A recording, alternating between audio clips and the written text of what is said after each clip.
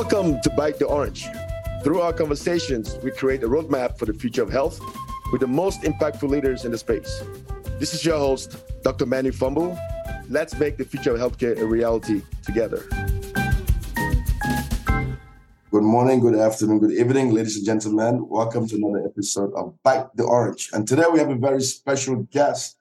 This guest, we go way back several years ago, actually pre-COVID days, and we met over at the Innovator MD conference down in San Francisco during the JP Morgan conference. It was a community of all physicians, and it was great to meet other physician entrepreneurs, right? So because usually you're different crowds, but it was a very unique kind of moment. I want to get the color of this.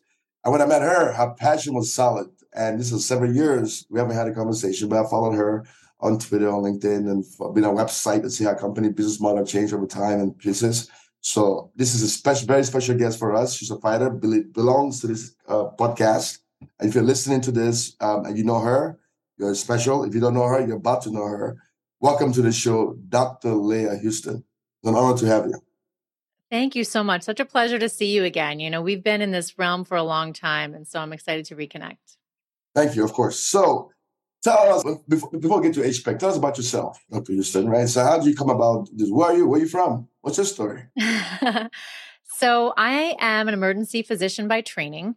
And after practicing medicine across the United States, I saw all the friction and all the things that we're now starting to notice as a physician community. And actually, I had my identity stolen by a hospital. And there was, that combined with just seeing what was going on with our profession, I realized that we needed to build a solution. And I found a solution in a new secure technology called Decentralized Identity that allows physicians to own their credentials. And if you think about it, our credentials are the most valuable thing that we own. We spent 11 to 18 years obtaining them, and they're the only thing that lets us do what we do. So hundreds of thousands of dollars of medical school and undergraduate costs and a decade or more of our time is what we had to sacrifice to get these things. So as a company, we are building digital verifiable credentials using this new secure technology. And we're leveraging AI to automate workforce mobility in order to untether the physician community from what I call the medical industrial complex, which is what has been disempowering us. Which is quite an interesting piece, and sorry to hear about the identity theft piece. But I like the idea that this is a solution that came about from you facing a particular problem that faces a lot of other clinicians, right? And I like physician-empowered companies. But with that being said, so when this happened to you, so what was the first step? How did you go about becoming an entrepreneur, as you are? Because a lot of times people are stuck in this business piece of like, hey, I'm still in practice and I'm trying to do business but I'm not passionate enough about it. You've been able to do this. So what was that first step and how was that experience like for you? It was really the fact that I had spent my entire youth with my nose in a book, learning medicine, learning how to prevent death and permanent disability.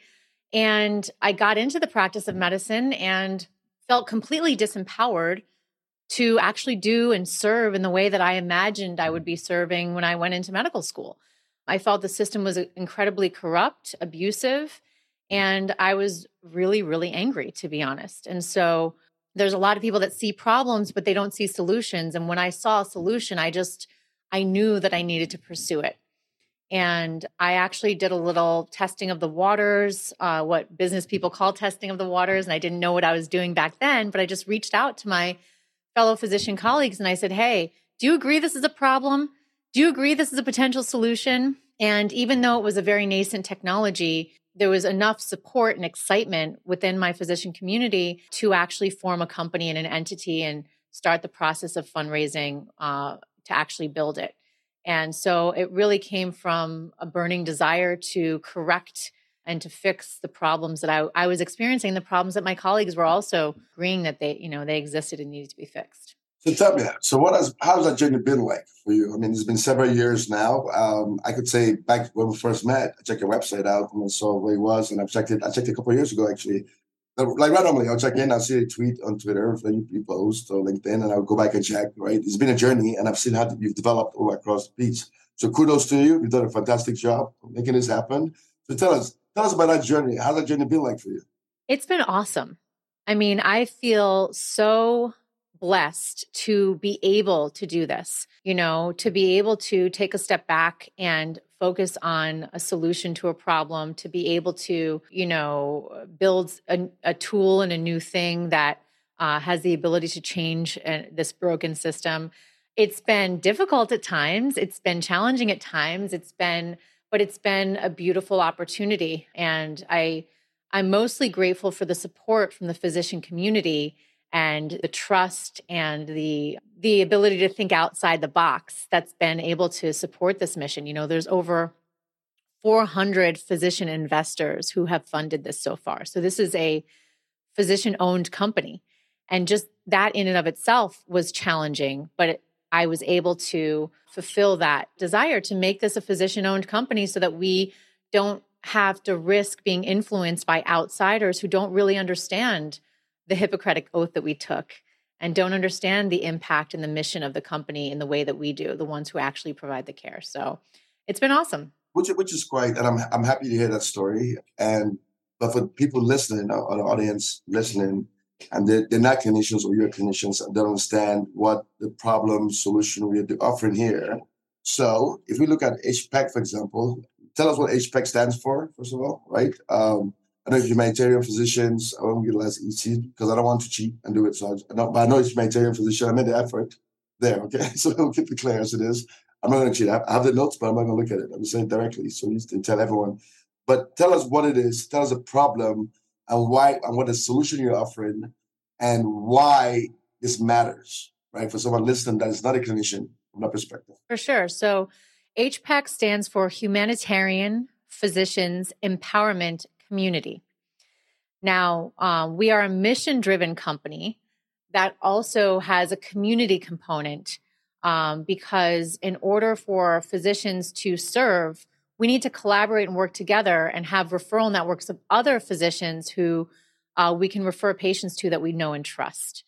And the mission of HPEC is to create automated systems for identity and credential verification and automated systems for independent physician-directed referral networks. So if you think about it, as a doctor, my duty is to serve my patient. All of my energy and all of my effort should be going to doing the absolute right thing for the patient in front of me, and not an ounce of energy should be going towards anything else. But right now, in the current system that we're in, as employed physicians in large vertically integrated health systems, or even independent physicians who take insurance as a form of payment, we now have two entities talking into each of our ears on the right and left. We have insurance companies and employers or vertically integrated health systems influencing how we serve our patients. And when they're the ones paying us, if I'm employed, my employer wants me to practice unethical medicine in some way. For example, do unnecessary surgeries, overtreat, do unnecessary testing to increase their bottom line.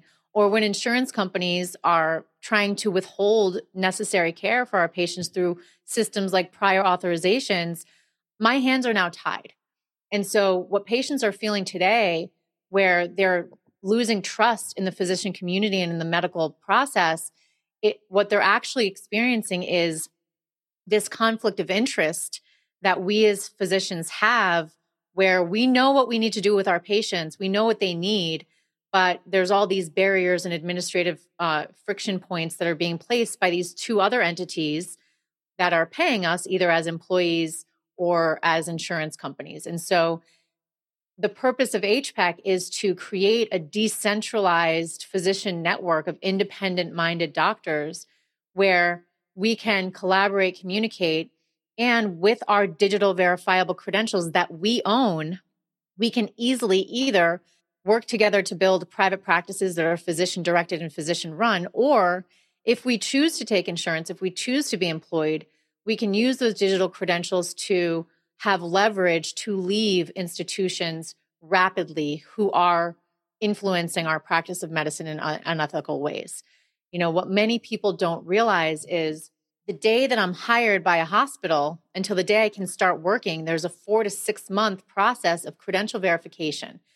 So once we're working, if we all of a sudden, if they're not following through with their contract, or if, promises aren't being kept, or if they start influencing how we practice medicine in unethical ways, we're essentially trapped in those systems, because in order to leave and move and go to another place, we not only have to find another job, interview for the other job, get hired, but then we have a 4 to 6 month period where we need to be credentialed. So we're trapped for 6+ or more months wherever we choose to work. And that's part of where the moral injury comes. So if we own our credentials, if they're digitized, if they're automatically verifiable, if we can easily get a job today and start working tomorrow, and if we're easily able to collaborate with our colleagues, those problems will go away, because we'll have leverage to say no, and we'll have leverage to move if they don't listen. Which is quite interesting, Leah. And a lot of people don't understand that what clinicians go through and the burnout aspect of it. Basically what you're doing is giving physicians that independence for them to stand up, right, and fight for themselves. So there are probably a million physicians in the US or more. They should all be invested in HPEC, right? It should be 400 only. Because what you're doing is being an advocate and fighting that battle for everyone to stand up. And I don't understand why going from one health system to the next health system, it takes 4 to 6 months to get credentialed. It's something Right. that's easy. We know we went to school, you have a degree piece, you took the test. It should be something done in a few seconds. But everyone, the middle people, right? And this happens in whether it's PBMs or it's like insurance companies or whatever it is. The middleman or the middle woman, those middle people are the people destroying everything, because they sit there and stress people out as burnout. So what has been the uptake like for you since you've launched this, right? And you believe in what you're doing? Because it's hard to convince people to actually believe that they're being injured. It's kind of hard. You think it's easy and straightforward, right? You tell them and they'll be like, yes, I got this. But is it hard? How's it been, the uptake? When the physician community takes the time to understand, they get very, very excited about this, and they get it. But we're all extremely busy and we're all morally injured. So getting people to take a minute to really consider this out of the box idea and to believe in the possibility that it can happen it has been somewhat challenging at times, but as soon as they do take that time, they get it very quickly and they join. One barrier that people bring up is, well, how are you going to get institutions to accept this?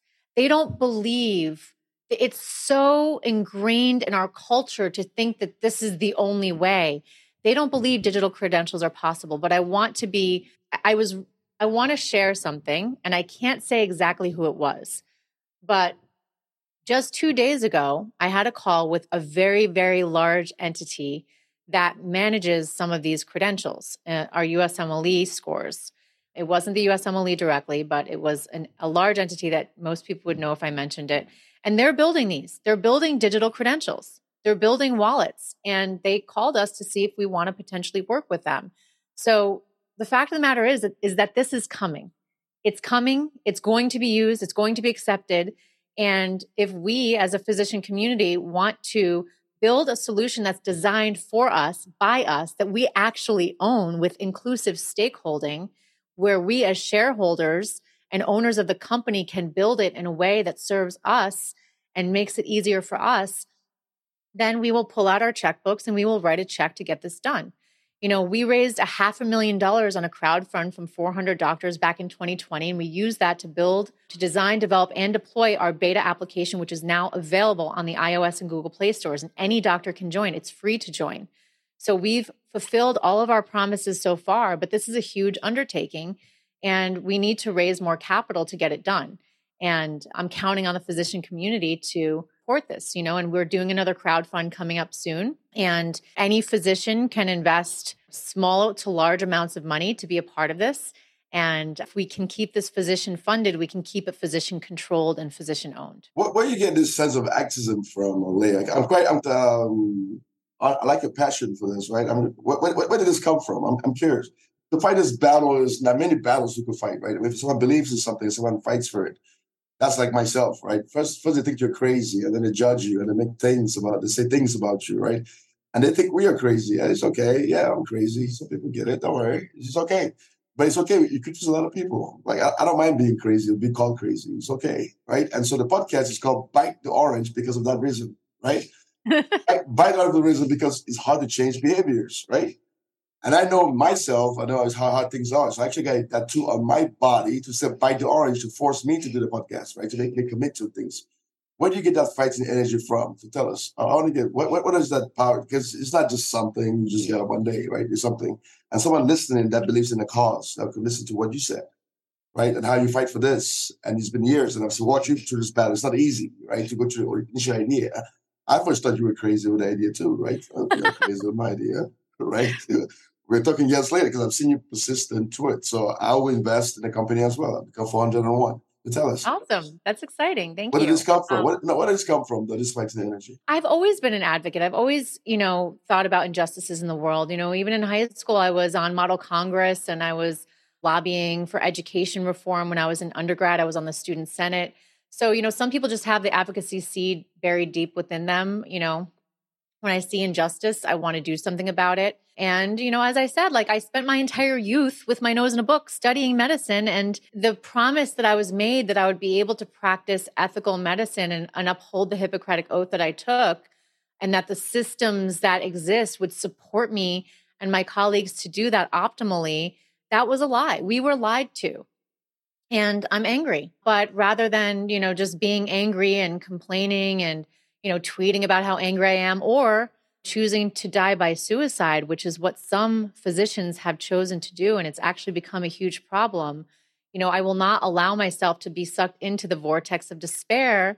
I want to create a solution, and I want to solve this with my fellow colleagues and build a solution that we can be proud of. And so it's channeling the experience that I've had, and the experience that I see my colleagues that they've had, and channeling it to create a solution to a big problem. And I'll tell you something interesting about that.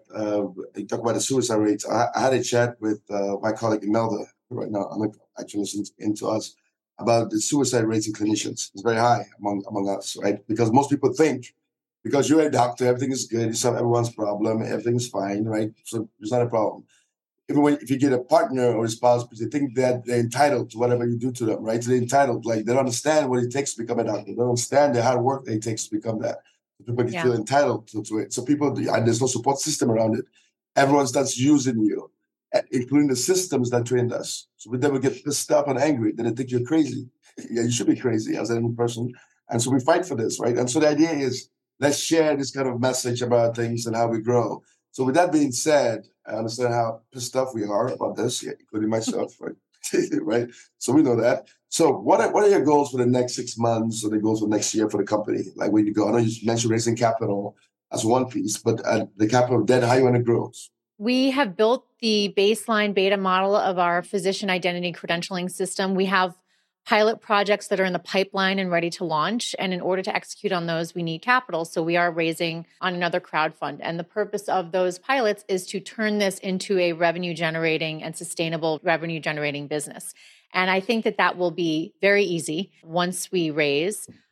And then we need to start getting institutions to adopt this. So first step, raise at least $5 million so that we can hire the operations team, the sales team, the software development team, and get these projects launched, and then use that to turn those projects into paying customers, and to then, build a sales force to find other paying customers. I believe, based on our conversations, that we can get partnerships with well-known institutions. We already have an agreement with Buffalo, University of Buffalo. We've been in conversations with other academic centers. We have an agreement with Norman Regional Medical Center in Oklahoma. And I do believe that we have, once we optimize our technology and get it out of beta and into, its version 1, I believe that we can make agreements with USMLE, with the DEA, with CMS, with state licensing boards. There are several states that are already looking at digital credentials. Where are those credentials going to go? We have a wallet ready to receive them. We have a physician community that wants to be able to get to work better. We have a physician community that wants to connect. So, this is coming with or without us. And the goal is to raise capital, grow, scale, and become a multi-billion-dollar company. You're going to become a multi-billion-dollar company because you're solving a key problem that is an issue piece. So if you look at, have we talked about the idea of even CMEs, for example, right? That bringing things in, because when you have this, the way to track it, CMEs are something that everyone does, right? And so what I want to hear about your thoughts around, if you thought about it. I mean, if the business secret is okay, if you thought about it. But if you're not, you should think about it, right? That's one. Two, the second part of it is very interesting what we're doing here, because what you're doing literally is taking away these barriers. I'm taking away those barriers, that people that you're taking off the table, that right now middle people making money from this. That's the whole point of this, right? So of course they're going to push back or challenge the idea or hopefully acquire you, right? So to tell us about that piece of it, the challenges you face, what the middle people are, and what you think about, that's what I brought up. To be honest with you, the only challenge is really mindset. The only challenge is believing it's possible, because it's coming. It is coming. There's no signal that this isn't going to happen. So as soon as people realize that it's possible and that we as a company are positioned to be the leaders and first movers, that's really the main barrier.